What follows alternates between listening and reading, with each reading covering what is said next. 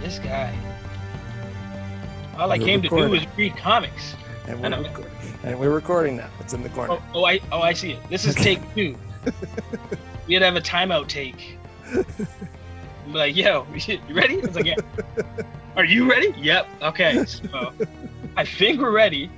If not, you're gonna hear another. Oh, we're back at it again. No, we don't need to do that. We don't need to do that because it's not an episode. It's daylight. Daylight no, effects. I'm saying they'll just hear a third take where we start fresh and have no idea of like these guys were arguing in the back in the behind the alley. Yeah, you want to do a third one? Do you want to do another one? No, I don't want to do a fucking third one. You didn't like this one? I like this one. We can wait for daylight. That way it syncs up with the whole recording. We can sit here and just wait for daylight to come. And then do a hot take. Clearly. How many we got? We got 1, 2, we got 10 issues, right? Yeah, this is bad boy. Probably my favorite thing that I'm reading, even though we haven't been reading it as connected or coherently as they've been releasing it. But who cares? We're still reading it. Well, funny choice of word. Lucky for us, they stopped dropping a lot of these because of the pandemic and stuff. Yeah, it kind of name it. Let people try and figure out what's for going the thing because dinosaurs are back roaming the earth. See, I say don't name it. You go straight to it's dinosaurs. Let's do dinosaurs. All right. So dinosaurs are way to keep that open. Dinosaurs are not roaming. We're so locked in dinosaurs now. It's almost like Marvel Comics were like, you know what, Comic Patrol is not doing stuff right now, so let's just stop releases for a while. Let's put them on hiatus. They did it for us, really. Yeah, they want everyone to catch up and like actually like really dive into the work and the art and the appreciation for this like shared universe. What do you call this X-Men like whole? I guess you could call it I guess you could call it an event. I was gonna call it a relaunch, but then relaunch, reboot. It's like a new 52, but it still like gives nods to the old shit. Like, it's all continuous, even though they have multiple characters in several titles that don't always seem continuity. So like it's a whole other bag of worms. I thought they were gonna get rid of that, but there are. Which part did you thought? The characters not being everywhere. But they have such like popular characters. Like Wolverine's always gonna be in 6 books at once. It's just the way it is. At least they try to make sense of it all. But they did, and for the most part, they do a good job. Yeah, good. So you were looking for a segue. Yeah, that was perfect. You literally talk about the man in the iron bones. I was gonna save him for last, but we could do it now. I don't care. It's just a really good segue. I was gonna say if you better hope Sauron shows up in this motherfucker if you're trying to say like 2020 is dinosaur bones coming back from that. Every time we've been like, this person, I hope this person shows up, they usually show up. So that is true. So you have to do wish lists. I wouldn't mind fucking Sauron. I don't know what the fuck he'd end up doing, but on one of these prehistoric islands, he seems like we've seen almost everybody else. But right in. But yeah, since you're talking about, let's go Wolverine then. I was gonna say him for last, but since we're on topic, let's do it. It doesn't matter what order we do this in. Yeah, you love him so much. Who? I love Wolverine so much? Yes, you do. Yeah, he's awesome. Awesome. I don't love him as much. I don't love him as much as I used to when I was a kid. You know, you're like a kid, you first discover X-Men and Wolverine's like the coolest thing ever. Yeah, he's the rebel. Yeah. If you're a Raphael fan, you're a Wolverine fan. If you're a Batman fan, you're a Wolverine fan. I was just gonna say that. I was just taking a drink and I was gonna say he's the. Yeah, but you know what you didn't say? What I said. So. You son of a bitch. Yeah, but I'm taking water. So you take your little orange slice break, and I'm gonna keep playing the field. I'd love some orange slices right now. So would I. I think I have one in my fridge. Like, that's not even a knock. I'd love it. Hey man, replenish your vitamin C. Clearly Wolverine does this. I'm trying to go back on. Yeah. So yeah, I wasn't expecting. I wasn't expecting to have 2 stories in one book. So it's an oversized issue. 2 stories. The first one, which is a great way to launch your own independent run off of for this run. They've already had 6 kind of simultaneously moving comic books, and ever so often they've been announcing they want to do new stuff. And here's your first version of Wolverine, who we've already seen, but now gets his own, I guess, spin-off again. Yeah, of course he's the first to get a solo, but and it starts with him waking up, piecing himself back together, apparently having killed Jean, Kid Omega, and Domino in like Alaska. Yeah, Marvel Girl gene too, right? Like, yeah, Marvel Girl. Yeah, so well, yeah, I love the throwback. So like, even talk about like he's already in his brown and orange, right? Like his maybe best version of Wolverine outfit attire. So yeah, it's cool with the what Docs. I said Docs. It's cool what Dawn of X relaunch is doing because it has a mixture of new and old costumes. We call it Docs for short, but now Docs. So why like don't stop branding now? I won't. But yeah, it's cool how they do the mixture of some newer and some older costumes. And just the always great nod of Wolverine somewhere in the north, just like confused and like running wild. Like again, this is how it started. Like you just see his foot tracks in the snow and he's trying to figure out what the fuck just happened. Yeah. He's the king of getting roofied the night before and having to piece together how much he fucked up shit. Yeah. Which is like classic Wolverine. Yeah. This is also written, I don't know if you mentioned, written by Benjamin Percy. So this one isn't one of the You did not. Which is good. It's always nice to have someone to like break away from the chain of what's going on in the actual, I guess we'll just call it universe, or we'll call it the Docs. Hickman verse. Yeah. Because that's great, but like you always want fresh perspective and fresh eyes on specific characters to like tap into different kind of elements in. Yeah, you get it. Yeah. I mean, Hickman can be a little wordy sometimes, so it's good to have other books that some of the ones that are spinning off of the main Dawn of X title that not to be the same. Logan's first story, he sees Marvel go down, and then he starts to remember Peace Back. He starts picking up memories of what was going on the days before, leading up to. Yeah, about 5 days, right? What was the little line when Gene was going? He goes, "Wolverine does everything too hard." I guess you really like that line. I did. I thought it was funny. That's when he's playing with the kids, right? And yeah, they're like, this shows that like he's still kind of in that professor like leadership teacher role. Yep.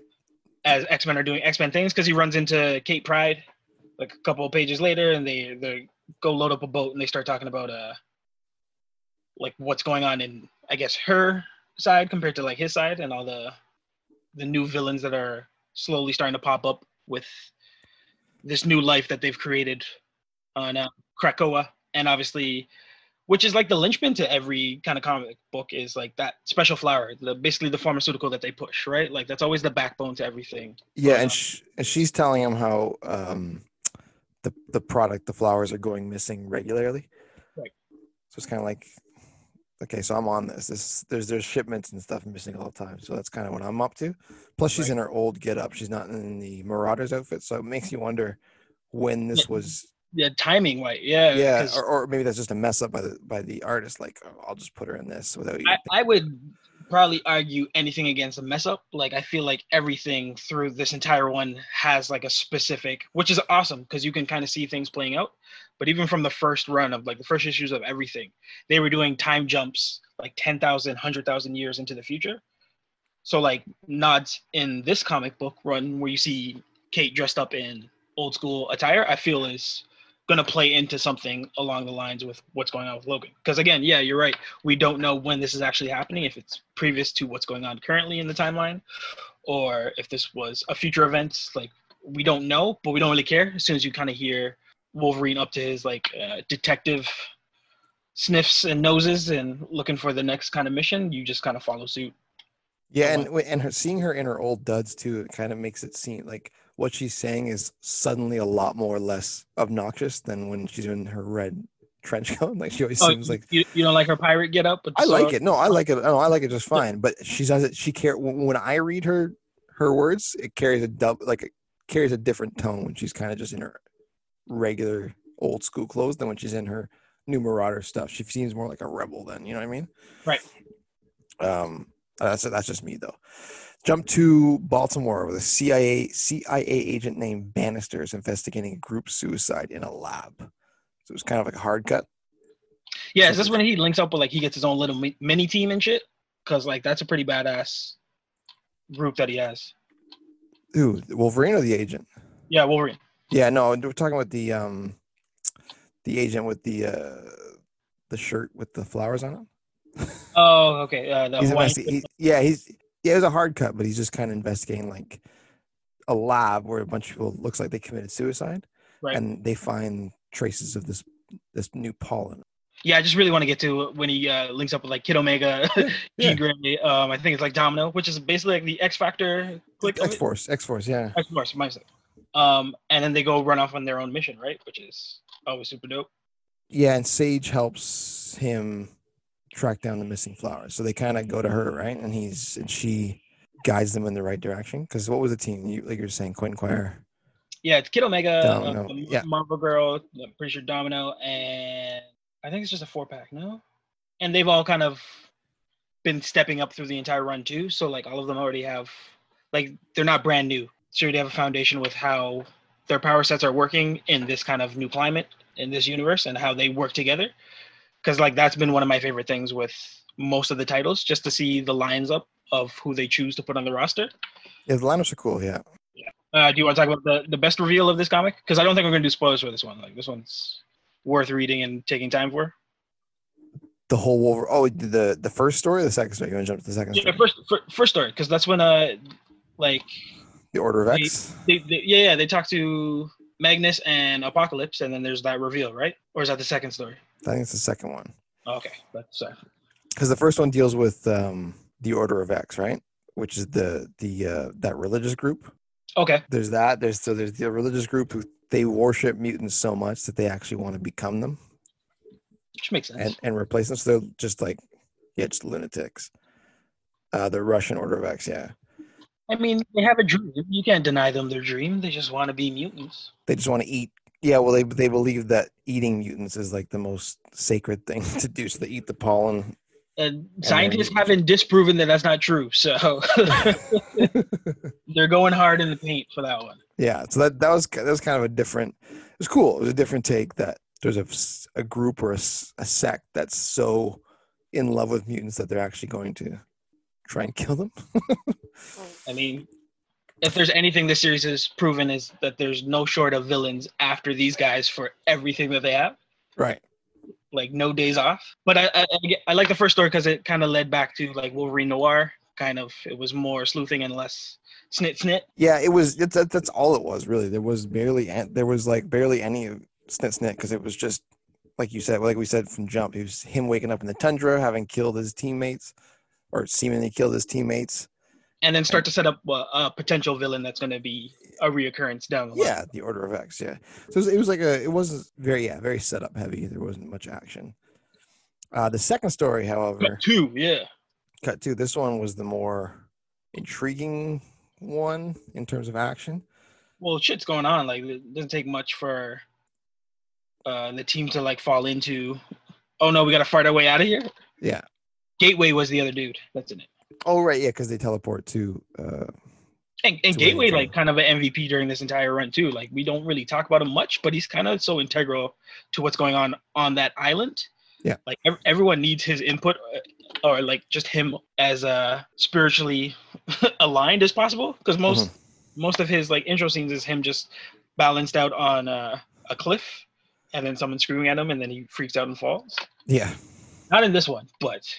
No, he's around. He's good to have around in all the books. Not all the books, but a lot of the books, because get you from here to there in an instant. Yeah, and again, a constant connection to Krakoa. Yeah.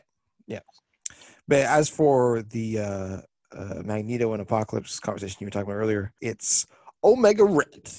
Yes. Shows up. I thought you were gonna save that, but yeah, your boy finally came through. You've been itching. Yeah. That was huge. That was like, I was like, oh fuck. I was like, when is he gonna show up? He's gonna show up with something, and then he just randomly just shows up. Like perfect weapon. Like they just finished beating up all the sub bosses, and then you kind of see the paneling for his first reveal too is pretty damn awesome.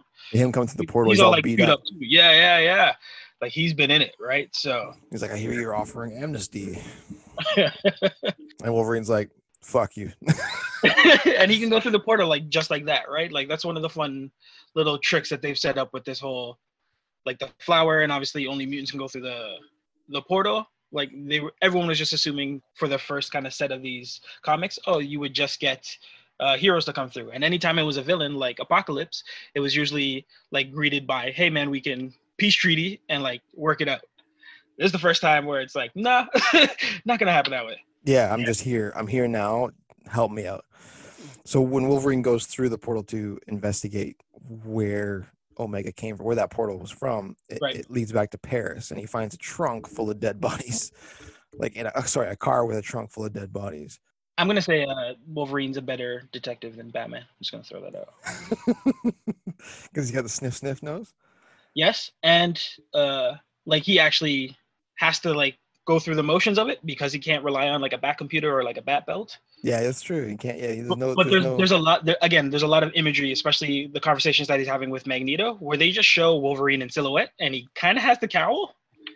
Yeah, they got the ears, right? Yeah, it's working more for him than I would for Brucey B. So, but again, you get a lot of exposition and plot with Magneto's conversation with Wolverine, talking about like what they think the problem is. Yeah, it's great. There's that, and then where he will not accept Omega Red has changed, and that's not at all. That's kind of what I like about Wolverine in this whole relaunch, is that he seems to be one of the only characters the skeptics that like doesn't believe in he's not all in. He's not all in with, like, he's in it, but he's kind of like, he'll fight for you, he'll work with you, but if you ask him to completely sign up, he's like, nah. Yeah, it's like all mutants are welcome to getting like cigars and booze to his island. So yeah, he's like, all mutants are welcome. He's like, nah.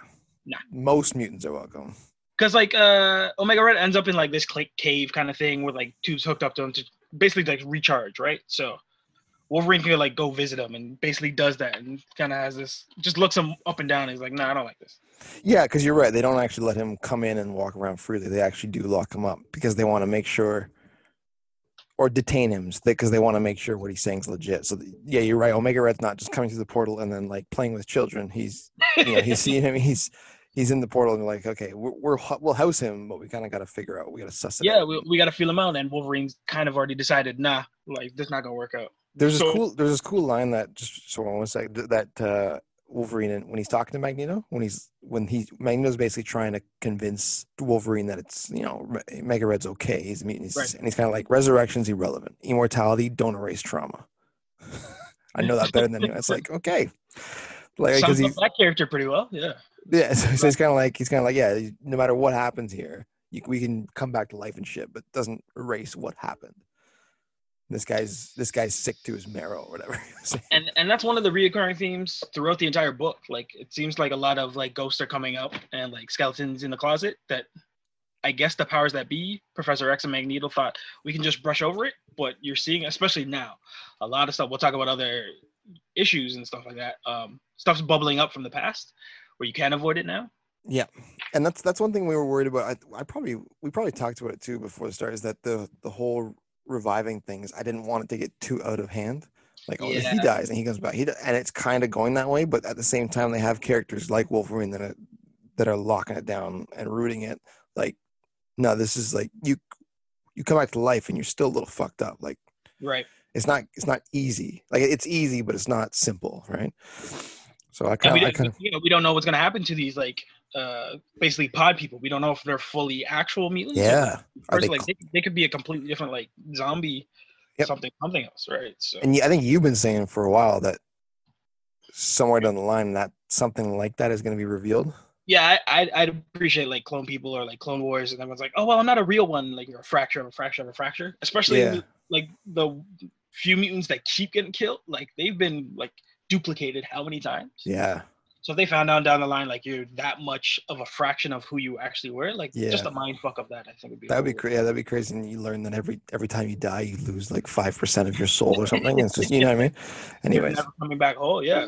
Anyways, so he suggests Wolverine goes to Oubliette in France for someone worse than him when he was talking to Omega Red. So he's kind of like, all right, well, I'll go check it out. And what he learned, what does he discover there? Vampire Nation. Yeah, I was like, I hope you're not talking about that like left turn, because that was like a left turn. I said, oh, we're doing this. Okay. They're really not pulling anything back in these books. I mean, you constantly need threats. I guess with a character in a lead like Wolverine, they have to be at such a high level because he's already dealing with like DEFCON 5 shit or 4 shit. Yeah. On the island, so his solo stuff's got to be some bonkers motherfucker shit. But if this means Morbius is somehow gonna make his way into the Could be Excalibur. Morbius. Maybe Blade will be in something. Maybe, right? Because We don't know. we're still expecting these like and like these I don't want to say ancillary characters, but like these big characters titles that are getting included. Like Fantastic Four is one of them, right? So That's right. Yes, yes. Well, we're covering that. Not today, is it? no, I think that's the next one. Next week is yeah. But Or next. overall, what'd you think? There's a lot going on in this one. We don't want to give away everything. Overall, what'd you think of the first one for Wolverine and his launch? I liked it. It wasn't very snicky. Even this one wasn't that much. So I like where it was going. The first one was less actiony, but I kind of like where it's going, right? Or where it's setting it up to go. I'm interested to read more. This one, building. I didn't. Yeah, this one I wasn't crazy with the whole vampire thing, but at least it's something different than guys with power dampeners. And that was weird. And then obviously we didn't get how he ended up killing a couple of his teammates, but that's I guess the long con that they're setting up for. Yeah, but for the first story, yeah. Just the reveal of Omega Red kind of has everybody locked in to be like, oh, this is gonna pay off sooner or later, right? So that's always when you bring back maybe, arguably, we got to do a list at some point. His best rival, he's Wolverine? Up there. Yeah. Omega's like top 5 rival for Wolverine. Oh god, yeah. They have deep history, right? And yeah, there is the vampires. We'll say are after something. You would think it would be connected to eating mutants to turn mutants, right? Like enough. That's exactly. That was like that. Like that was the connection missing. I was like, oh, like if you ate it and you went zombie mutant, I was like, okay, like I can run with this, but like it's completely separate from like that running, unless I missed a line of dialogue or something coming up later. You may have. Do you remember how it ended? Not really. Okay. So do you want? No, that's it. Okay. All right. I won't then. Recommend. All right, we'll keep. I thought we were just going full blast, but we'll keep some spoilers. That's cool. At least for the first. This is the first Wolverine. Very true. We can spoil the shit out of Excalibur 6 or Fallen Angel 6. Yeah, well, that we're going to. We're gonna go do. We're on Wolverine. You want to do X-Force 5 and 6? Yeah, let's run it. Let's do Wolverine. Let's do X-Force 5 and 6. So we left off X-Force 4 when. Remember, Domino, Wolverine, and Quentin Quire were trying to jump to the portal, and then it blew up. Their mission to get in and kind of destroy that other side. Yeah, and Domino didn't jump, but Wolverine. Quentin and Wolverine did, and they got split in two. So correct. But it opens with him just yeah. It's obviously extreme pain, but it was great. Like, oh my gosh, it was awesome. X-Force. This is one of the better. Yeah. This is one of the best ones running, I believe. I would say. Especially when you figure out that the villain for this is like that peacock dude. With the tattoo, yeah. I think maybe top 3 villains in all of these runs. Like, the fact that he's already got an order set up and basically like his League of Doom and like a legit plan of like, maybe it ties into like either the vampires or the eating of mutants, but he's literally pulling DNA off as many mutants as he can find and creating a new subset of mutants. There's a lot of fucking muty shit going on, isn't there? Yes. Yeah, a lot of muty stuff. This one is also Benjamin Percy. I think everybody knows that already, but anyways. We will say it again. Yes. And then you get a good look at how the X-Force runs. Oh, wait, no. I went to number 6. Number 5 is... So after the portal, yeah, and Wolverine's just like. So he gets chopped off at the belly when the portal blew up. Quentin Quire lost his head, and Wolverine he got split right down the middle. Still around, but all of the troops don't know that, so they keep like moving forward and like, oh, he's got to be dead, right? Like, and he just keeps fucking killing people. It's so good. It's one of like the greatest cold opens for a comic book. Half a body, just bloody and raw. And like they all just keep like moving closer and like trying to shoot him dead, and then he keeps finding ways to just snip. It's and like sever them. Oh, I was laughing. Were you laughing when you were reading this? Yes, I was. I was having a good laugh. Like I'm like, this motherfucker. You can't keep him down. Like his will to kill is so strong, especially in the name of like I guess good. Yeah. So I love these specific books because obviously they've already established on Krakoa like there's a new set of rules, and a lot of them are Boy Scout rules, right? Like can't kill, don't fuck around with humans, leave them alone. But books like X-Force, where they're like, yeah, we operate outside of those laws, are the best because it's basically just limbs flying and humans dying left and right. Yeah. I also would like to highlight the little scuffle between Gateway and Black Tom. And Gateway was just chilling, getting his meditation on, right? And Black Top is like low key becoming one of the funniest and maybe one of the most powerful on that island. He's insanely powerful, but he doesn't understand his power set, which is no. But to credit for this issue, he manifests his head from nature around Gateway and like just scares him. Yeah, you there? And just keeps fucking with it. And like Gateway's like, what? But like the artwork and how they like tie together like roots, vines, bushes, rocks to make Tom's face. His teeth are all each a flower, like a giant flower for teeth. The detail and awesomeness of that, it was great. But again, going back to what you're saying about his power level, like it must be astronomical, right? Like he's deadly approaching Omega levels if this stuff keeps going up. Right? Yeah, because he's essentially an elemental now. He's like Marvel's Swamp Thing right now, which is he just doesn't understand that. Right up your alley. Yeah, right up my alley. But he's just such a goof. I thought you were gonna shout out the best exo suit I've seen in a long time. I was just about to. Forge coming in with the it reminded me obviously of like the aliens. What's it? The turbo loader. The exoskeleton. Yeah. Exoskeleton thing, but like obviously complete to Krakoa. Like it's all alien and kind of like different levels of like roots and vines and like it looks like a thorax and like it looks like a bug and stuff like it's so cool. And obviously Forge is the one that's wielding this bad boy, which is great. That's exactly what I was going to say next was Forge's badass exoskeleton with wings. But if you thought that wasn't enough fun, they cut back to Wolverine still killing like troops. Yeah. And like he's got that one panel where like it's half his body, but he's like knuckles deep in the back of one of the dudes. And his smile is like completely Joker. Yeah. So it's like Wolverine is the best Batman and Joker apparently going on in Marvel Land. So another shot fired. Yeah. But like he kills that one dude and then finally all the troops like just open up and like there's that one panel where it kind of looks like flowers, but it's not. It's his body riddled apart with like blood and bullet wounds. Yeah. Because he just gets laced. How many guys did he take down? He took down like half a dozen guys easy with no legs. And was smiling through it. And again, not really dead after this, right? Like this slows him down, but just gives enough time for Domino and Forge to come through. And then Forge has like the best job ever where he picks up the heavy ass one side of Wolverine and the heavy ass side the other side and just slams them together in his exosuit.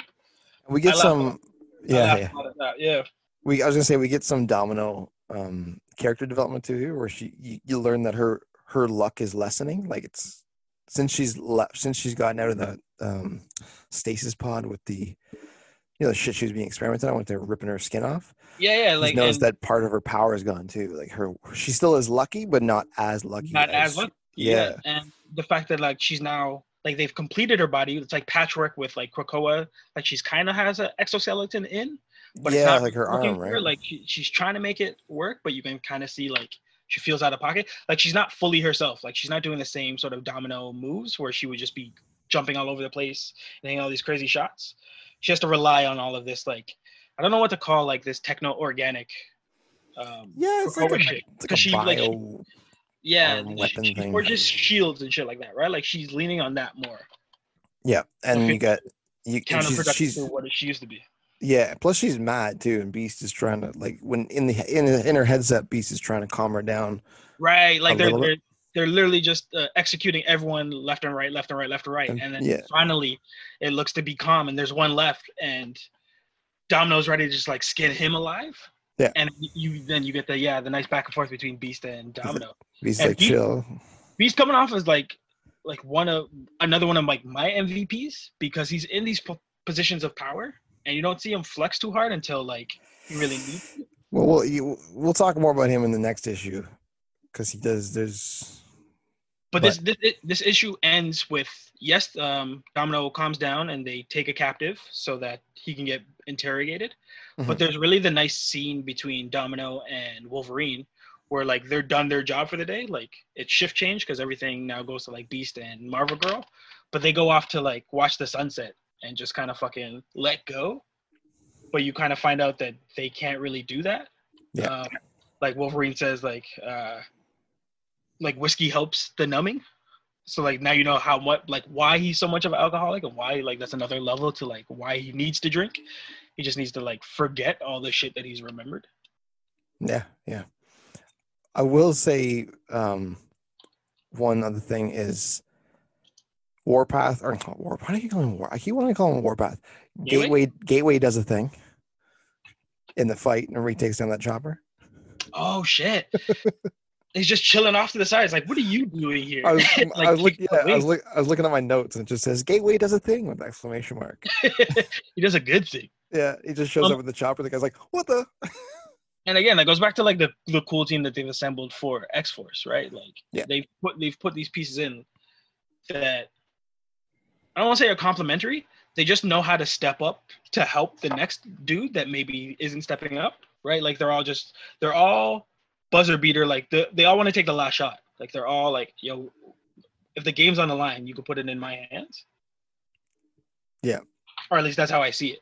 The comic ends with Beast and Marvel Girl interrogating, I guess, dude, the agent, and when Marvel Girl finally like taps in his head, you figure out it's Peacock dude that's behind all this shit. Yeah, and you find out the Beast. These are the Merc guys, and I know in the text at the end. So yeah, they've like you said, they find out Peacock dude sent them there, but Beast may have also reached out to them privately, and they don't know why. It's kind of it's not in the book; it's in the text afterwards when right. You know those white pages with the. I was like, oh, okay, Beast may or may not have reached out to them. Yeah, but then that leads into the sixth issue better because yes. He basically talks about how he's like the conductor of this orchestra that is X-Force. Yeah. And like he has those great lines about like there's Spotlight Melody where he looks at Kid Omega, right? And others are harmonic in the background. And I think he's talking about like Domino. Mindlessly beating drums, and crashing cymbals, which is Wolverine. Versatile playing melodies. So like he has different ways of talking about how each member of the group is his giant orchestra, and then he gets to the end where he talks about he's the conductor. So like you're seeing Beast in a completely different light too, right? Like his confidence and kind of it's getting to his head as well. Yeah, like he's got big ego, right? Yeah. But like even the panel of him just posted up in his chair, like he looks more regal. Like who's it? Sage, who's also in the headquarters. Like she's up close and like working on the screens, but he's so like he's in the chair. Yeah, like he's like chilling back kind of thing. It's like I haven't seen Beast in this light. I like it so far, but like you wouldn't be surprised if this is his downfall. Because I have he's. I don't know if I want to talk more about Beast now, or if I want to talk at the end. We'll talk about it now. I saw it as like I like the attitude change. I think it's kind of cool. It's a good character development, but he's also a massive hypocrite. Because if you follow back like with the history of all this, when he learned that Scott Cyclops had put X-Force together, he called him the mutant Hitler. Like that's like you know what I mean? Like he's like you're the. I mean, I can defend it. That was before he kind of knew what was going on. Like they put Beast in a position where one, he was learning way more shit than maybe he wanted to learn, but two, like all of them have had to now make the solid decision that it's us versus them, and that's made a lot of them more militant. Right. No, in the confines of Dawn of X, I get it. I like it. But if you look back at the larger scope of things he said to Scott, the whole fact that when he's the one who brought back, I don't even remember all this back in about 2013 when he brought the original X-Men back. He went back in time and brought the 5 OGs back with him to try and help the team remember who they were and stuff, and that just fucked everything up. Like he overreaches nowadays. I notice, and it's kind of he's being hypocritical, which is fine. You're allowed to do that, but watch for Cyclops to finally take Beast's original position. If Beast is finally going to take Cyclops' position, and then Cyclops be like, "Yo, Beast, you're going too far. Like you're becoming a Hitler kind of shit." Possibly, yeah. Which I love. I can't wait for that. I can't wait for Cyclops to be like, "What? So I'm the Hitler, huh? Okay." Mine 9. Yeah, this one's weird. This one was different because the team's in Terra Verde, right? and Black Well, Tom. oh yeah, go on. No, but I was gonna say Black Tom escorts Xavier there to sign the peace treaty with them, Right. and while they're there, they're attacked by like botanical mans. Like it's like Yeah, all the these telefloronics. Yeah. yeah. It's like Interesting. I was gonna say it's a different kind of issue because there's that recon mission that Marvel Girl and Beast go on, and you see like Beast like punching dudes in the face and shit like that. Like Beast is so like forward aggressive, like attacking and shit. Like for me, this is so out of context for how I've ever seen him. yeah, it's badass. That's when they go to visit the president, right? Right. Yeah. And the Whose son botanical was people. kidnapped by the Botanical people, yeah. And then there's that nice little new villain is something that's definitely coming up quicker or sooner than later, and the fact that the president's son was kind of hip to what was going on as well. Yeah, and I think basically like one of the leaders of botanical yeah, people. yeah. Just gonna say that he thinks his son was kidnapped, when in reality his son's leading. Like volunteered, basically. Yeah. Yeah. What? So there's zombies, there's mutant eating people, there's botanicals. And, well, there's more. I'm already gonna get confused with as many villains that all these motherfuckers have to keep dealing with. Oh, there's an insane amount. There's an insane amount. But I really thought that was cool how we're talking about the evolution of Beast too. When he tried, are we talking about this? His last. He basically tries to kill the president's son. Yeah. By rewiring his mental, like his mind, into attacking himself. Like so. The botanical stuff in his body. Years of Cerebro finally paid off with mapping the and I was like, wow. I was like, that's fucking cold-blooded. Yeah. I did not expect Beast to do something like that, and I was like he basically he tried to give him a self-destruct. Yes. But the whole twist was like, oh, you can't self-destruct something that's not what you thought it was. And this is cool because it goes to what we're saying about Beast kind of getting ahead of himself. Because now he's getting ahead of himself by trying to assassinate this dude. And really, he just couldn't do it. A monster. It's a failed attempt. And then you get the nice panel where you think the president's son is back in a hospital room recovering, like his father comes and visits him. But then as soon as he leaves, like his face melts away and then he kind of like slimes himself out into the vine until he reforms outside as like this. Like they've already evolved botanical people from the start of this issue to the end of this issue. They already look like completely different things. Yeah. Because like he's already like an omega botanical. But the coolest thing about that panel when he's slipping out of the hospital and whatnot and forming into his new body, you're still getting the word blocks of Beast talking about how cocky he is. He's like, I'm always vibing with it. I'm never wrong. And meanwhile, it's like, yeah, he's kind of reassuring like why they have to take this like heavy-handed approach to certain things. Meanwhile, it's like your plan fucked up, man. You created a monster. So hope you enjoy that. So it's kind of like I like the Beast, but at the same time, I'm kind of like, you can't wait for him to get his comeuppance. I can't wait because I'm not used to him being this arrogant. It's like, man, you're smarter than that.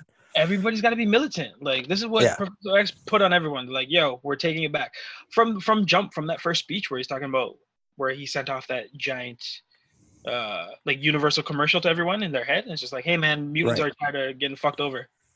That makes sense for Charles because he has to be like. Well, it makes sense for Beast too.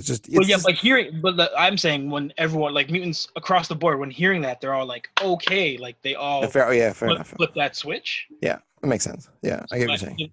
Any of those passive mutants were no longer like Beak is militant now. Yeah, Beak. which is fine to see. Beak. Are you hearing me? Beak. Beak. So we'll jump to our next doubleheader, which is the New Mutants 5 and 6. Not bad. It's getting better. Getting better. Slow burn. And this is the return to the team up in space. Correct. Which is much better than the first couple ones that we were kind of like this is like the weakest book. It was, but I feel like their strength was splitting the books and splitting the teams because like the B storyline for the next issue was awesome. Like I love the whole Boom Boom, Angel, and Beak shit, right? Like all that stuff is great.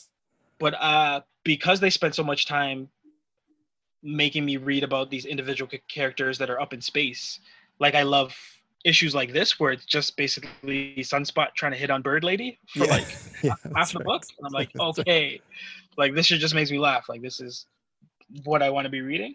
Yeah, or Meanwhile, like real Deathbird. shit's Yeah, happening in the background, right? So her name's Deathbird. there you go. Oh, I like Bird Lady. Bird Lady sounds good too. Purple Bird Lady, and she's like, she seems so out of his league, and he's just like, yo, let's do this. What's up? Or there's that line. He's like, it's like it's not a big deal. Like, I sometimes buy countries, like, yada yada yada, and everything that he says, like she counteracts it, and she's like, I am a big deal. I buy planets, like my money's long. And he's like, well, like That just turns him on more. He's yeah. he's like, okay, playing hard to get. I like this, and I found that entertaining because Bobby kind of annoyed me before, but I liked him in this situation because Right. his attitude played well against hers. I enjoyed that. Usually comes off as a little too heavy-handed. I'm kind of like, all right, yeah, I get it. You're arrogant. Yeah. To But it counterbalance the character analysis or growth with Bobby, I won't say growth, but just like the fun to dive into his character is they give Magic the Death Commandos, and she just goes to like town on these motherfuckers. Yeah. Which is great. Like, I mean, it opens with Gladiator, which I kind of like breeze over because I'm not a fan of Gladiator. But Death Commandos are basically like the Black Ops mercs, the like guns for hire. And so when they finally like reach up to the shit, because they're after Bird Lady or like a Bird Lady crystal. Well, this is the twist because you said you breezed over the Gladiator stuff. So Oracle, his right hand, his right hand chick, she actually hires them to take out Deathbird because she doesn't want that back in Shi'ar. Like because Deathbird's she's a bad well she's bad, right? They're bringing her to mentor her niece, right? Leandra's daughter. Ileana. Yeah, they want her to mentor the daughter, but Oracle's like, nah, we don't want her back here. So she hires the Death Commandos to intercept the team coming back. And it does not work out as planned. No, not with Magic. Not my girl Magic on board.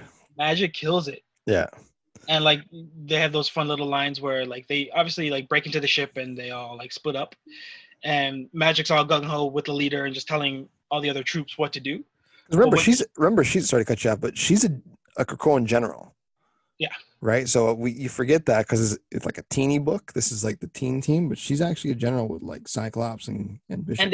And they pulled her away from that, right? Like yes. Probably her strength, right? Like if she was still at the island, everyone would kind of understand how much she runs shit. But the fact that they threw all these kids off in space and they let them be kids for a little bit, and then when real shit started happening, you'd see who the kind of strong archetypes were stepping forward with. Yep. But I just love when she finally like meets up against Flaw, Impernova, and Offset. She keeps asking them like, "Do you want to make out with me? Do you want to make out? Like, no. Are you human?" It's just like a setup for her to like slice their heads off, essentially. Yeah, that was weird. He's like, "No," they're all like, "No." And then, how many legs do you have? She pulls out the magic sword and. What was your line? It was like because it was. We were either gonna fuck or fight or something like that. But yeah, so she had like my last note of this is just Ileana handles her business. She does. Yeah, I gotta say bad call because it was fuck or fight, and you. That's what was the line, yeah. Fuck or fight. Yeah. Quick question: are any of you human? And they all say no, and then she fucking swipes them with the crazy sword. Yep. Yeah, because it's not. That's right, because you're not allowed to kill humans. So she's like, all right, I can kill all of you. So she does. Easily. But like then they cut to like each different room where all the New Mutants are just steadily handling all these Death Commandos. Yeah. Which is awesome. They built up all these Death Commandos as like these crazy aliens that you thought were gonna like put up a fight with these guys. And they get worked. Like one of them's just like punch yourself. But I can't remember her name. Punch yourself. And she makes dude punch himself to death. I'm like just laughing because like that's what you want from these guys. Like they've been waiting to give us big fights with these guys. It's more been fish out of water and kind of understanding their dynamics between each other. Yep. So when you get these issues, they're more fun because they finally get to play. It's Karma you were talking about. Yes. Karma makes the big dude punch himself so many times that he dies. But yeah, and then they blow up the ship and now. And then you see was it Mondo? Fuck, what's his name? Just floating out in space. Yes. Like the two guys that wanted to duck the fight in the beginning. Yeah. They spent most of it just drinking, and then they're the front and center just floating off into space, which is pretty funny. Yeah, they but so not a lot happens in this, but Mondo and Chamber. I think it sets up it's fun. No, I Magic liked it. really well, and let you know like what Smasher and kind of the other set are planning with Yeah. Gladiator. Yep, I like this one. But and then you were saying earlier, issue 6 goes back to the Boom Boom and Armor team. Yeah. And this was a great fucking read because the whole like build up to like this point was fun still, and just like a good understanding of like there's this whole other mutant set that's like a cartel and they want to like be in on the drug money and all that stuff, right? Yep. So like even these mutants that have painstakingly spent time to get as far away from any mutant issues, they still can't have peace was great, right? Like literally in the middle of nowhere on a farm in Nebraska, Beak and Angel have been fighting off these guys. So it finally hits ahead now because like Boom Boom's arrived, Armor's taking shit, Glob's doing his stuff, right? Like you think that it's going to work out, but there's so many twists to how this comic pays out. Well, and speaking of Glob, his first panel is just like he's yelling at Maxine and Manon, the two twins that made the guards shoot each other, and he's like, "Why did you make them kill each other?"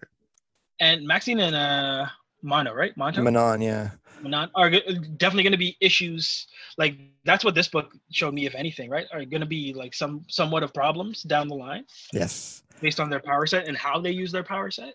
And they're relatively new. They were only created, I think, in like 2017, 2018 as villains, and then they joined up for this. So right. So going back to that Wolverine trust, can you ever really trust a reformed villain? Yeah. And you get even though Glob was mad at them for the whole killing the people thing, Beak's like, whatever, man, they got what they deserved. Like they came in and threatened my kids. And as soon as he says that, bam. my notes is Beak beaks and gets booked. that works, yeah. That's all I know. I was like, what is that? Oh, right. So they learn to use when I say they, I mean Maxine and Manon, the twins, learn and use the guards to attack the Goldbeard. Right. They rather than kill them, they're just like, all right, let's keep these guys busy. And the rest of the team is trying to get Beak to like the truck so they can. He's bleeding out. Yeah, he's bleeding out right now. Everyone's freaking out. And there's that cool panel of Angel just spewing venom on a couple of the, I guess, what is it? What's the country again? Costa Perdita. Perdita, yeah, one of the Perditans. As like Beak's like crying out. So it's cool. And then cut to Boom Boom outside. Who's depowered, by the way. Boom Boom and Armor are depowered right now, and they are just hand to hand, they're fucking putting everybody down, right? So like strength on your team. They finally get Beak out, and then that's where you get the great standoff. Choose or lose standoff. Yeah, because Big Boss ends up. I think it's his Beak's father that he. It is, yeah. Goldbeard. I don't know. We just call him Goldbeard. He comes out with Beak's dad at gunpoint, and just puts the chamber to the head and basically, you're going to have to choose one, but one of these guys isn't going to make it, right? Yep. And Angel has to make the tough decision, and bang, father-in-law dead, and then they go off to, like, go see if they can save Beak. Yeah. As they kill, what's his real name? There we go. Was this El Rey? Yeah. Yeah. I got to get the Exante Goose. They finally get everyone. So, like, the cool twist on this issue was they finally get everyone back to Cocoa. And when Armor goes to check on them, because obviously it's been super traumatic, right? Like, you got shot, Beak, you lost your father, and I think his mother too. Like, this has been, like, all your kids were traumatized and shit. And they go to check in on Beak, and he's, like, all chill and, like, nonchalant about his family dying. Yeah, how do you feel about this? And then gives the line of dialogue. I was like, oh, they died years ago, right? And so, like, Armor flips out because she knows exactly what happened. Yeah. It was the M&M twins who went and fucked with his mind. So I like it in the fact that, like, oh, this is just proving how fucked up these guys are going to be. Yep. Because you can essentially erase so much shit and just, like, anyone that has access to the mind in this new run of X-Men already was crazy. But the fact that, like, there's so much information going on, like, you can fuck up a lot of shit. Like, not even trying to. Yeah. Yeah. So personally, I liked how this one ended, and Yeah, it made was me really cool. really interested into New Mutants because now there's this whole morality ploy. Because like Armor tries to get mad at them, but can't. She's like, they're still kids, and she's trying to like figure out how to like teach them, like try to make a teachable moment, even though it's super fucked up. And they thought they were doing something right. Like, well, we got rid of it. Now he's better. In a good place, right? Yeah, like they're all happy now, right? It's like, yeah, but it's happy in a different way. Yeah, that's not the fucking point, though. It's like but yeah. Yeah, but they don't know that. Like they're brand new, right? Like you look at them like kids. Yeah, so exactly. they're gonna be fun. Yeah, we have one more double feature, which is the X-Men, 5 and 6. So we'll do that one next. This is where like the Children of the Vault shit, eh? Yes. So that's what opens with Wolverine tracking Serafina, who is a member of Children of the Vault, right? For anybody who doesn't know, it's a highly evolved and highly dangerous superpower group developed through exposure to temporal acceleration. Oh yeah, that's an additional villain for those people listening. Yeah, another one at home. Like we gotta make a list. Yeah, and so like this is definitely, I like X-Men because they always seem to be dealing with the next growing threat. Yeah. Every other book seems to be reacting to what's going on right now, but these guys are like, okay, we got to worry about the next, like they're playing chess right now. Yeah. So like this whole mission definitely brings in all the big guns and all the people that you want to hear from a traditional X-Men book. Like it's Storm, Scott, Cyclops, and Wolverine, along with like people like I didn't even know about their like power set and stuff, right? Like Serafina, obviously the cool X-23, Cinch is in this, Darwin. And Sync, yeah. Yeah, Sync.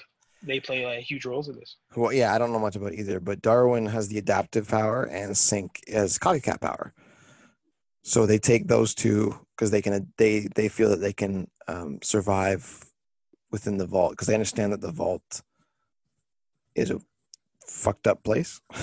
Yeah, a lot going on in there, and I don't know if this has a connection to Nimrod or it's the next story that has a connection to Ringo. But like there's always a master mold, there's always a sentinel, there's always like that thread of like, oh, they're just gonna make that machine that fucks us up, right? So they're always trying to stop that person who's making that machine, which is fucked up because it seems to be in this entire universe like so many of those people that know how to make this fucking machine. Yeah, there's a lot of them, right?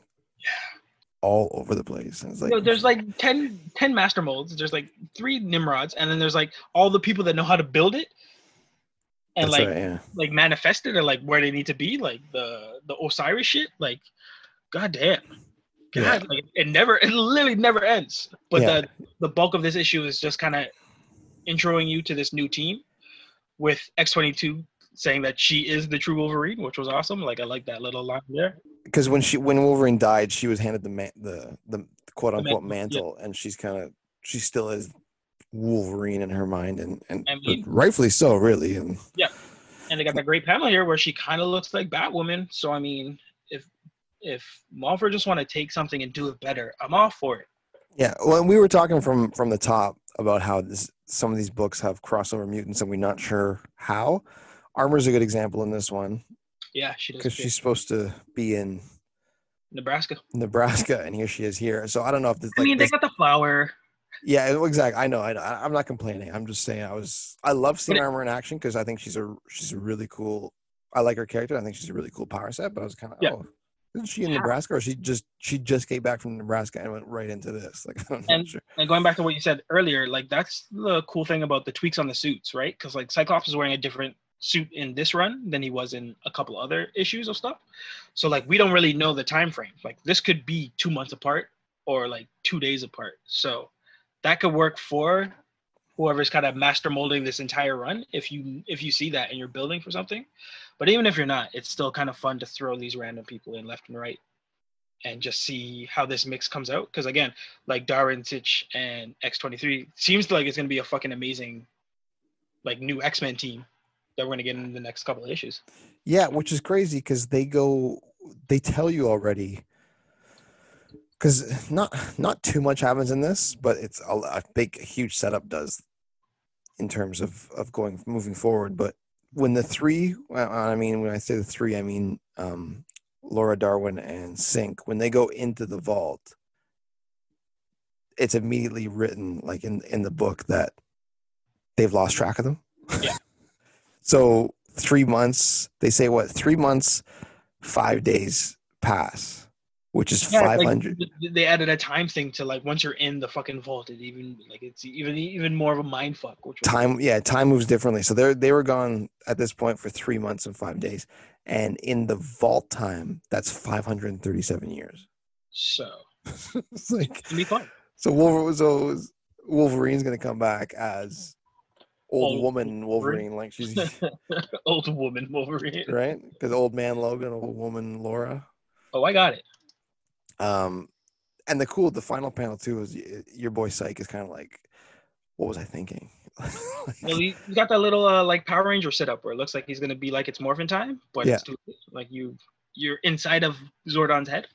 Yeah. Good luck. He's kinda But like, it's super cool. Like again, because I don't really read up on these specific characters, the fact that they've thrown them in such a like fucked up place and we don't know what's gonna come out can only be good. Like can only be fun as a reader.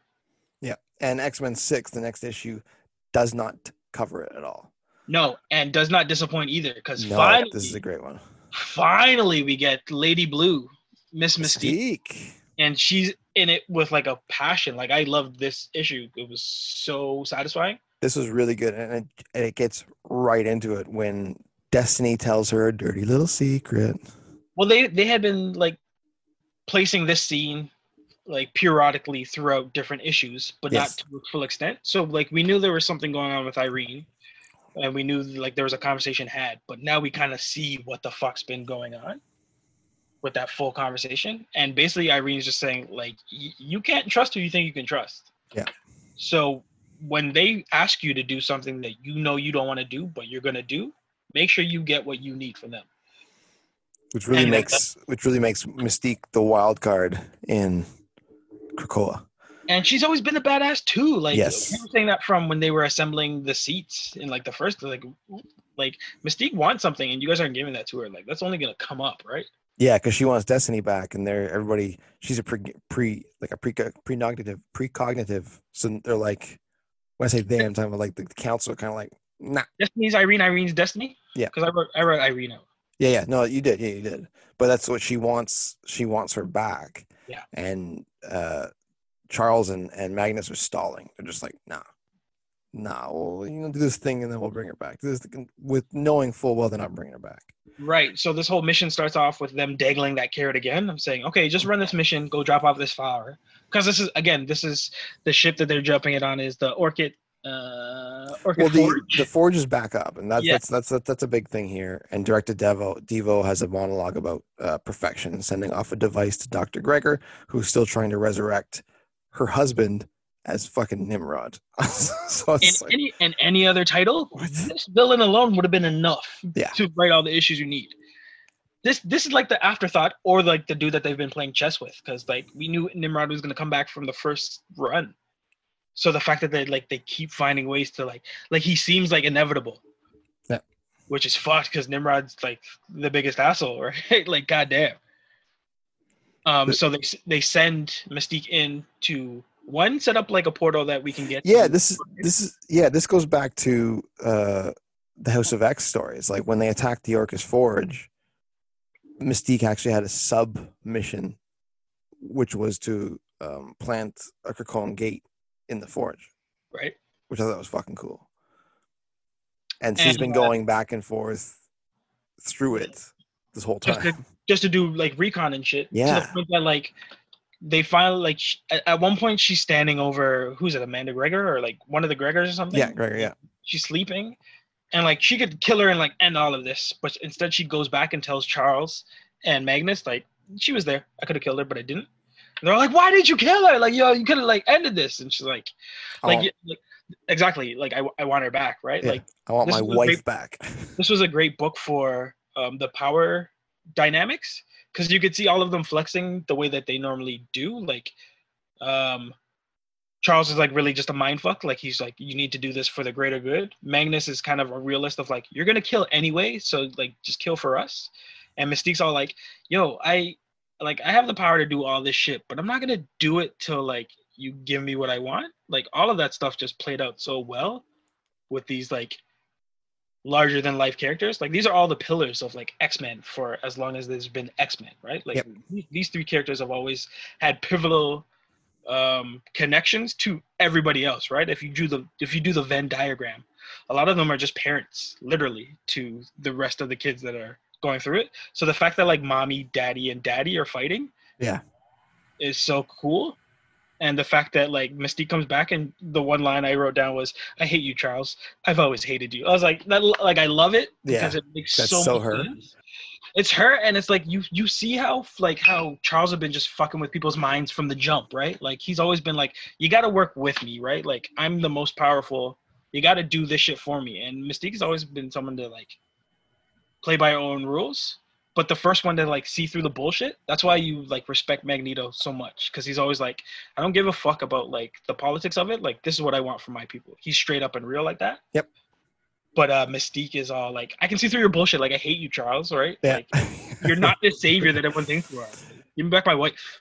Yeah, which is crazy because, like, my last note for that one is it just says Mystique about to bring the walls down. Yeah. Well, Irene's last line is burn that place to the ground. Yeah, like, which I was like, I don't know if it gave me chills, but I was kind of like, fuck, that's sick. Like, we didn't even talk about like she dies in this like issue, and obviously they bring her back. Yeah. Like that. Mystique. Yes. Yeah. Well, that was a flashback to after the Orcus Forge when they failed the first time. Infiltrated it. Yeah, when they infiltrated it in the main in the I can't fucking talk in the house in the House of X powers of 10 thing. I just like that reveal because they're like, for my theory, like that proves that she's one of the pod people, right? Like she's not really a true. But the fact that like it's so nonchalant now, like it's expected that okay, like everyone can do a kamikaze mission, right? Yep. But like they still haven't proven that everyone can do a kamikaze mission. Like I like that. That's in the back of my head constantly about this run and shit. So, but I love this issue. This is a great issue. So let's jump to Excalibur, number 6. Where Apocalypse is brought back to life. Well, I mean, we were just talking about it, so yeah. Dolphin Sound is now a pod person too. We gotta like take some time and make a list at who hasn't been brought back to life yet. I'd be curious to know who hasn't. Well, when we finish, right? I think when we end off this podcast, we'll definitely be talking about someone that we don't know can come back from life, right? Like right. And that's the great thing about you're right. This like their releases of books on specific weeks. Like if you can look at them up close and really get the story from what's happening in that title, but if you look at them through kind of like the entire run, you can kind of see these cool things of like I'm pretty sure in each run except for Marauders somebody dies or like and sometimes they come back. Yes. But Marauders left us. Well, I don't want to go there. When we talk about Marauders, we'll do Marauders next. But let's just get this. It's more of a cliffhanger, right? So yeah, going to Excalibur. Yeah. So he comes back and is oddly chummy with super friendly Jamie Braddock. Yeah, and I was like, super friendly. That's not a combination that's gonna be good for anybody. I mean, hopefully for them because they basically like just. Like Morgana just ends up losing in this one, right? Like this is kind of just like a clean sweep of like, oh, this was a war, but like now the good guys win. Yeah, that's right. Yeah, when they hop into Otherworld to fight her. But I want to say because that's blued up Rogue that like does all the heavy lifting in this. All of it.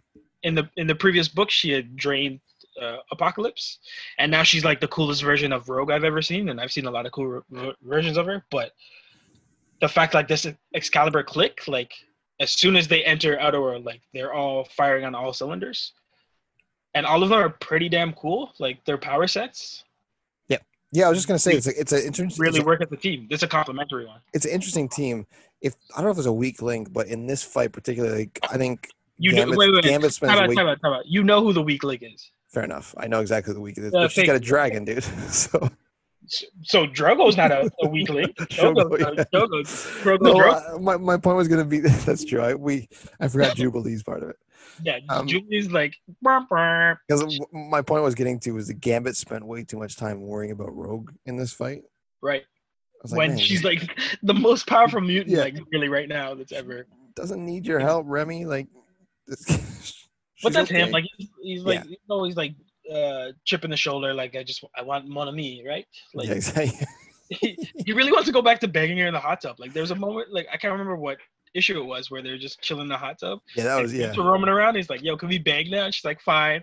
I was like, "Yes." Like that's like Gavin's having the best fight like run so far. This guy, honestly, this may sound weird, but he's earned it, man. This guy's stuck around and he couldn't touch her. Now that she can finally control her powers. Yeah. Yeah, he put in the work. He put in a lot of work, man. And this is coming off of Mr. and Mrs. X too, right? Like they gave that duo a run, I think 2018, 2019, where they were trying to like essentially like give Gambit like his just rewards. That's right. And give Rogue like some sense of peace. Like Rogue is just as troubled as like maybe Wolverine, but they don't play that up as much. No, she doesn't. She's had a lot of trauma, yo. Yes, yeah, She has not lived a normal life from jump, and it's off like the most simple thing of just like connection. I can't touch anybody. Yeah, there's been like Wolverine. They turned him into like a freak, but like the majority of it is like I've lived too long. Like so he's just seen people die.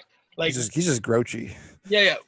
Rogue's bumped into people on the subway and like killed people. She's had it rough for a long time, right? So it's weird that they downplay like her mental strength, because like that's such a cool aspect of how crazy like awesome she is. She's a really cool character. She's a really cool character. Watch out for the finals where we have Miss Rogue going up against Womp Womp. Oh yeah. I was thinking about dropping that when you started going on a little bit of a run there, but I was like, we'll just leave it. No, jump in, man. That's really what it is. I gotta support my pick in this finals here, and it's definitely Rogue. That's not fair, man. My pick doesn't have a. Your pick's in there. You were talking a little bit about. I know, but her story's not nearly as good. Anyway, and we're talking. You're so sad. You're like, oh no. You're listening, because next episode is going to be the finals for the Marvel Hero Draft we were doing. The long awaited. It's coming. Yeah, long awaited, and the two finalists meet in this comic. Yeah, well, they're in these comics, but they're. Rogue's one of them and Psylocke's the other, but hell yeah. Anyways, that's episode 41, so keep 6 for that. For themselves. I do appreciate that's episode 41, but I thought it was really funny how Apocalypse comes back with a cane.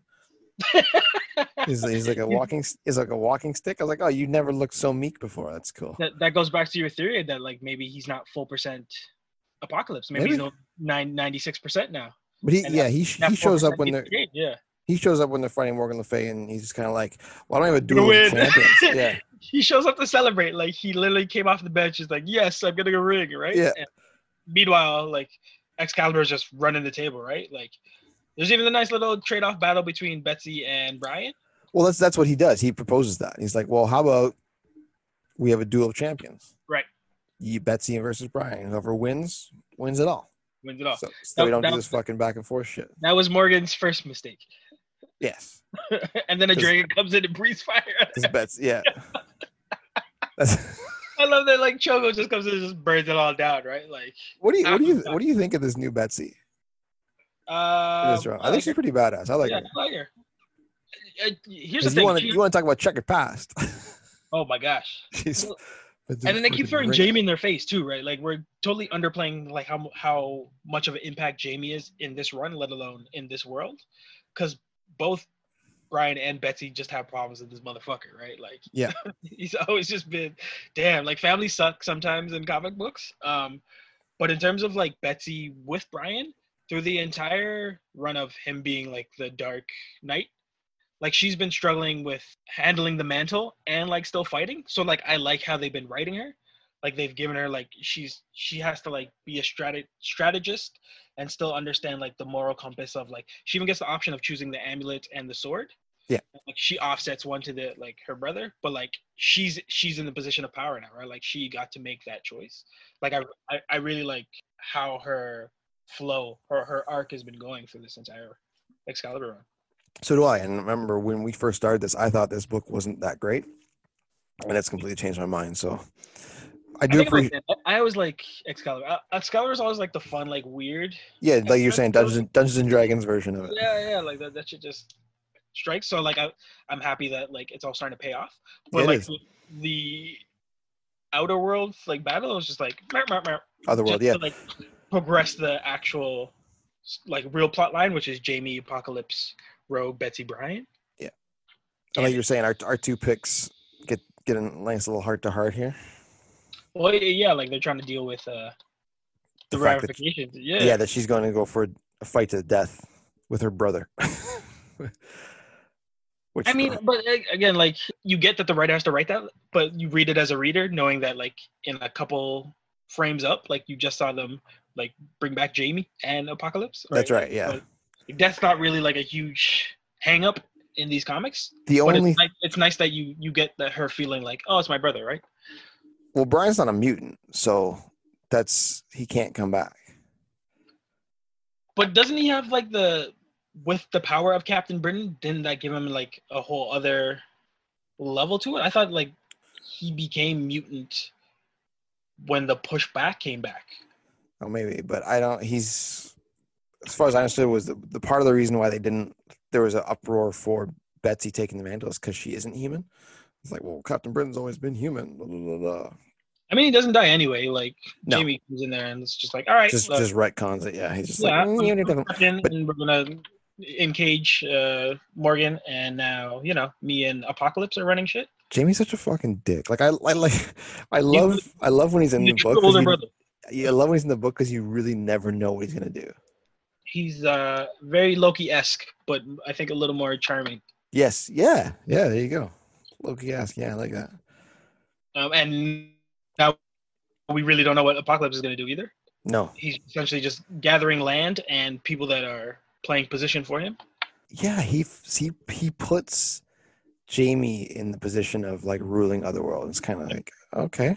And you're my like side guy, right? Like me and you are thick as thieves. So basically that's my land too, right? You don't know what kind of deal like really Apocalypse is setting up for, but the comic's fun because it ends again with Yami getting some in a hot tub. Yeah, they talking about babies too. Yeah. Like they're finally ready for like this new life. She's back to normal. She's no longer blue Apocalypse. Yeah, she loses the blue skin, and they talk about babies. To her credit, she became that much more of a badass when she learned how to like control when to fucking basically like succubus and like steal shit, and what she could steal from people or like learn from people. So again, another reason why episode 41, Rogue is just going to mop the floor with other people.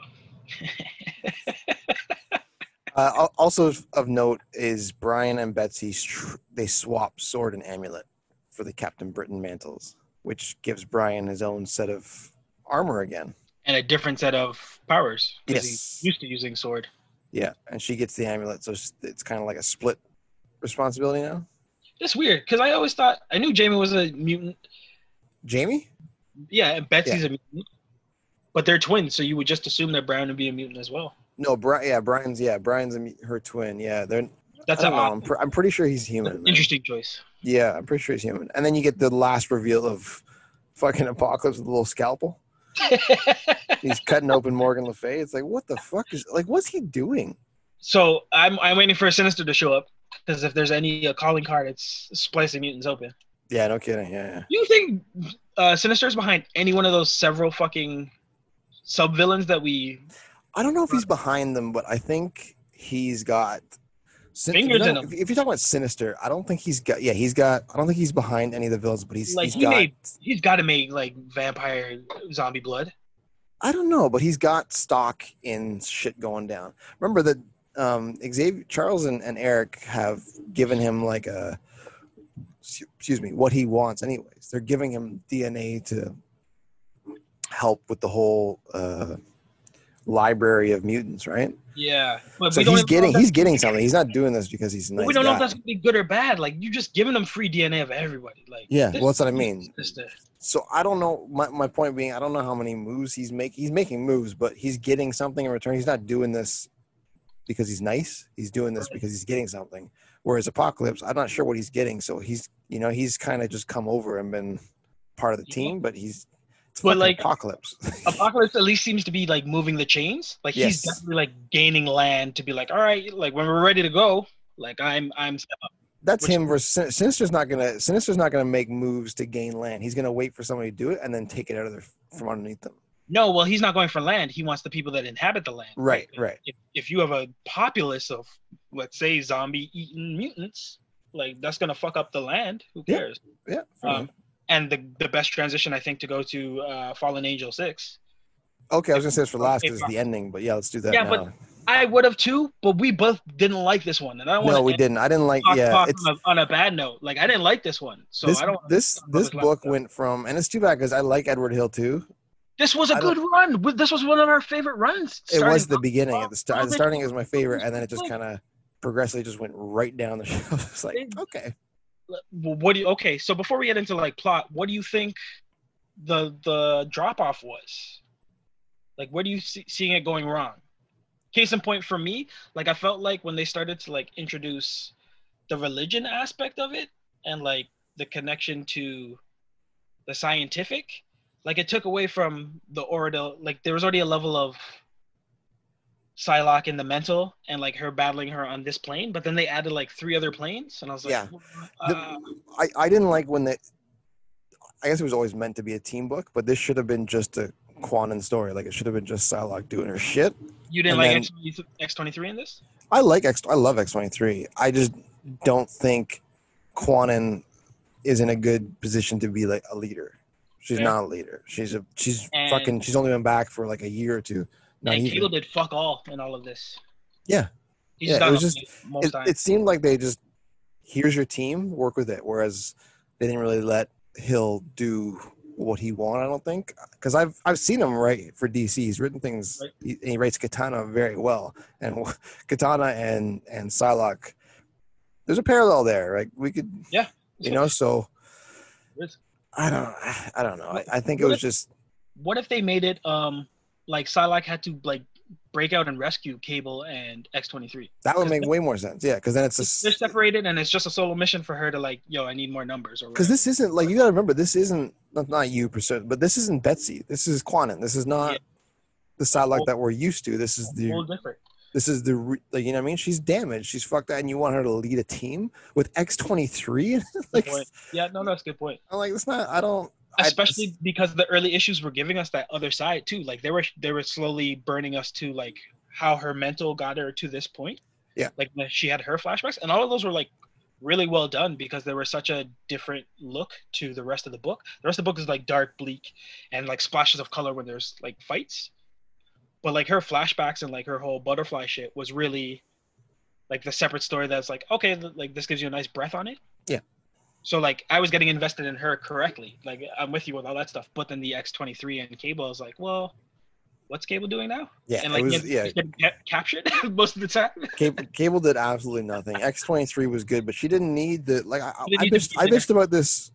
I think last time we talked about it, I was like, she doesn't need this character development. She's already gone through this. Right. She's already. Found herself in her own solo book, and now they're like, she's right back to being this. She needs to be mentored because she just I'm like, Quanon's not the person to teach her. And to the credit, Mr. Sinister was also well done in this run. Oh yes, Mr. Sinister. He was basically just like the man in the chair or the guy in the like the spinny seat. Yeah, you just go check in with him, and then he can kind of either help you or like. Yeah, he was written well, and Psylocke was written well too. She was cool in this, but it was not the right fit for anybody. Well, until the end. Like, do you want to get into the story now? Because clearly there's a lot to love about this, but especially with Apoth and like the split of Apoth, like the fact that it was 2 different versions of like that threw me for like I thought it was Silver Surfer for like half of it. That's right. Yes, you put Silver Surfer. You're like, no, that's not who you think it is. Well, my first note is the team fights mind-controlled dudes, and Psylocke, the little caterpillar, becomes a butterfly to meet Apoth face to face. Yeah. So she puts her device on the one that sister gave her to enter the subconscious. Right. And to meet him head on, and he tries to shape change into things close to Quanon to get. But I'm like, she knows that you're like, that whole trope, or I don't know, that whole technique is so played. Like, okay, she knows she's in like this dream world, and you're changing into all these different animals to like fuck with her mind. And I'm like, she knows what you're doing. Like, it's not, it's not gonna work. And then he gets fucked up because of it. It's like, well, very easily too. I said she wrote like Star Sapphire, except like she's the Pink Lantern. Yeah. Because like the way that they were like it, because this book has been building up to like the stark contrast. It's always been like black and muted purples, but it'd been flashes of pink. And this one was just like as much kind of brightness as you could throw onto it, because obviously if you're fighting on that plane, like powers are intensified. So I also got a little bit of like Power Rangers. Like this could have just been a Power Ranger battle where they're like, "Make me big," and like they just go battling at each other with a giant butterfly. Yeah. But they had a couple of fun lines of like fight the pain with love. Like her character development kind of like finishes Yes. in this book, but like the way that she finishes the villain, who like at one point like I thought was just basically a child abductor, which was like hella like evil, right? Yeah. Like, it was just taking kids and shit, but like the way it just, for me, it fizzled out. Like it wasn't. Yeah, it did. And it almost, listen, this is how rough the story was. This run is 6 issues long, and it felt like it was like 2 or 3 issues too long. So I mean, you know what I mean? Like that's not good. That's. I want to move on now. You can't. There's no better review than that. No, and that's so. I don't know. I hope she does a lot better in Hellions, because she's going to be featured in that book later on. I'm already done with this. This was like not good. 3 books too long. Yeah. Coke. Appreciate it. And let's end with like a highlight, because again, I think both of us, I haven't stopped enjoying, and it never wavered. Like it was always like from first read to issue 6, I've been steadily enjoying Marauders. I've never had a bad notion for Marauders. I've always been like, when it was first released, I was like, okay, they never made a Marauders book before. This is cool. Okay, leading girl is, Kate Pride and Bishop's in it, and the team looks pretty cool. They got Iceman and stuff. I was like, this is pretty sweet. And it's written by Jerry Duggan, who I've read some of his other work, especially on Deadpool and stuff. It's very good. I was like, this is like a winning formula. And then when after the first issue, we learned what they were doing, and they were sailing around, figuring things out, like why the gates weren't working for certain and stuff. Yeah, I was like, this is really cool. And then she becomes and then just doing fun missions too, right? Like she was just like picking up groceries for like half the X-Men and shit. That's right. Yeah. No, this has been great. This has been one of the better. This has probably been the most consistent. I was gonna say. Yeah. And I had to pause for a second because I was just thinking of other ones. Like this has been the most fun. Yes, it has been fun. Swashbuckling. Like she made us, like she put respect on her name. Like I don't call her Kitty no more. No, I prefer Kate now. Kate. Yeah, like all that shit is just great character development to the Red Queen. Like that's a B storyline. Yeah. The fact like she's in a position of like true power, and great in this issue, a couple ships come to head, and she sees how much struggle for power there really is. Like this was a great fucking issue. Yeah, and she handles her business, because Hate Monger and Executioner are the 2 guys who boarded Kate's ship last issue at the end. And while they're brawl, and that's how it ends. Yeah. Yeah, they were fighting Pyro. Kate helps. She like saves Iceman, and pulls him through the ground. We keep forgetting like how crazy her power set is, because we assumed it's just walking through walls, but she's so expert at like how many things she can really do. Yes. That she's insanely powerful. Yeah. Like so when you don't even question all the like power and positions of like power she's been put in. It's like, yeah, like you've dealt with some heavy shit. Yeah, because when you get like hand to hand, like face to face with her, she has so many ways of fucking you up. Like it, just like not dismember, just like shutting down specific things that you're like, how does this work? And like she could kill you, but like she could really just. We've seen her just put things in other people. I was gonna say, you have a sword? Okay, how about you like that in your? I'll just put it in your leg. It's like, how did that? It's just there. What? You know what I mean? Like. So case in point, she's facing off against Executioner, and she does phase through, right? Like he's trying to stab her with this electric shock bow staff, and gets Pyro instead. Behind her hits Pyro, which is hilarious. But the whole reveal of what's actually going on, you get a miniature like ship. Yellow jacket. Yeah, they get the yellow, and it's Yellow Jacket. I was like, what? Yeah. And now there's basically a spy in Pyro that we don't know what it's going to do, but a tiny ship in a mutant has always been. I mean, add that to the list of things that X-Men have to watch out for now. which is cool. I kind of like this one. I was like, this is something new. This is a good way to infiltrate Krakoa. Well, this isn't just a time bomb on Pyro, right? Sooner or later, you're assuming something's going to explode or like expand. Yeah. We don't know when. We just saw it start. So Yep. like I again to Marauders like credit, they've passed the buck or passed the puck or passed the ball to every other character, and we didn't give a shout out to Bishops too, who they also added to this team. Yeah, I did the beginning. I did at the beginning. Did you? Yeah, Right. I haven't mentioned him in this issue, but I like Bishop a lot, and I like More that love he's got to a place Bishop. here. More love to all of them. They all have something to do. Like they're not just kind of waiting to go fight or waiting to go do this quick plan. Like they're all. They seem like the most three-dimensional, if that's fair. But maybe it's because I'm having the most fun with these guys. Like I'm invested in like what's happening to Pyro now. Like face tattoo Pyro is hilarious. Yes, face tattoo Pyro is funny. There is a scene at the end when they stop fighting Hate Monger and Executioner and they get away. I do like that part where Kate is like, I'm not afraid of you, so don't let my next move go to your head, and she like runs away. Well, like you just threw over that they meet up with Pierce. Like Pierce is back on the board too now. That's right. What's his first name again? Donald Pierce. Donald Pierce, who's one of the Hellfire's like most something member, whatever to mean. Like he's always been on that team. Yep. And Marauders is slowly turning into Hell versus Hellfire book, which is kind of cool because I like Hellfire Club is fucking awesome, right? Yeah, this is like the young Hellfire Club with the the Suns and everyone. yes. So what's a Cho runs away? Yeah, Chen Zhao. Thank you. Runs away, and then we see those 4 tiny kids. Like there's like 4 different levels of villain just in this book. Yeah, you're right. That the 4 little kids, I don't remember the name. Well, yeah, just call them young Hellfire. They're the ones that are that set up to put Yellow Jacket into. They were hoping Kate Pride originally, but now it's with Pyro. So like that ticking time bomb is with them. Then there's another one with Donald Pierce, and then there's another one that if you want to talk about it, who the final reveal is at the end of the issue, Sebastian Shaw. But we kind of knew he was going to be an asshole since returning. Set up the whole thing. It's a big setup. But like he really wants that seat on the board. Like that's all so bad, and he's been getting the raw deal since he's been there, which is understandable because he's a piece of shit. But like the way I love how they keep outvoting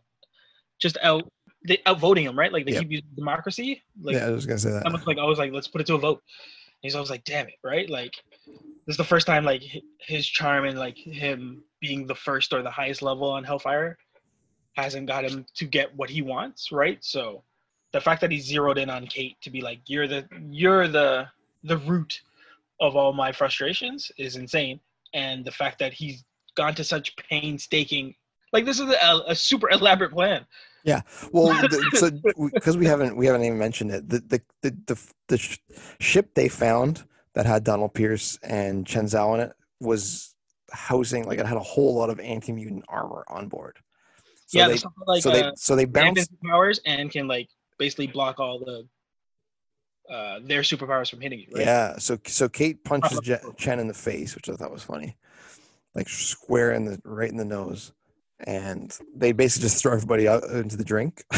Okay, now we got it. Everyone's overboard. So they come and do the thing, and they come and do the thing. They come and do the ship with the armor, and the mutant's like, okay, we're going back to Krakoa. Let's bring this too. And Kate's like, yeah, I'll sail it. I'll take it there myself. Right. She's like, I don't need a babysitter. Go back to our ship. Take our ship there, and I'll take this big ship. And they're like, okay, well, do you want some company? Pirate plunder plan. Say that 5 times fast. Pirate plunder plan. Pirate plunder. No, I can't do it. Pride's plunder plan. Pride's pirate plunder plan. There it's the plunder that gets me. I can't. You know. Pride's pirate plunder because I did it. Plunder that gets me. Plunder that gets me. Pride's. So what I appreciate here is that Storm wants Bobby to stay with her. Like stay with Kate and Lockheed on the trip back. She's like, I don't need a babysitter. Like not a babysitter. It's more like we're teams. Like this is just you watch out for your team. But she's kind of feeling herself a little bit like, you know, no, I'm good.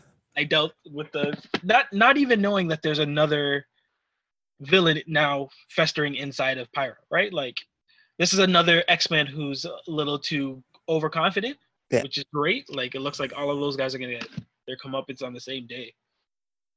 And it burns her in the worst possible way, with Sebastian Shaw stepping out of one of the armor, one of these suits, and then netting up Lockheed, so he can't fly, tossing him over into the water, and basically doing the same with fucking Kate, and letting her swim with the fishes. He basically gives her iron or concrete shoes and just throws her right over. And it's like, yeah, he has some sort of Krakoa power because it looks like vines and whatnot. Yeah, it was like a little grenade he set off, and it wrapped her lower body in vines, and you can't phase through water. So and that's how the issue ends, with her just fading into the blue.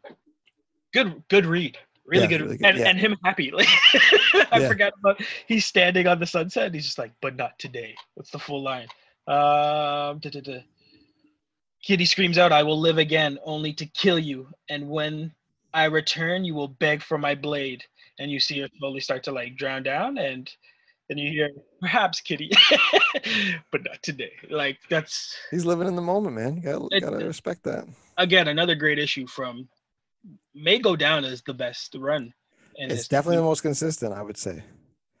That and X-Force, I think. Oh, X-Force is just bloody good. Yeah. Like, all puns included. Like, that's like, they gave me everything I wanted.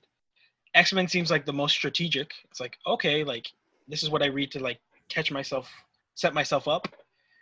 New Mutants seem to be like, they're gonna be the ace in the hole. Yeah, they're coming around.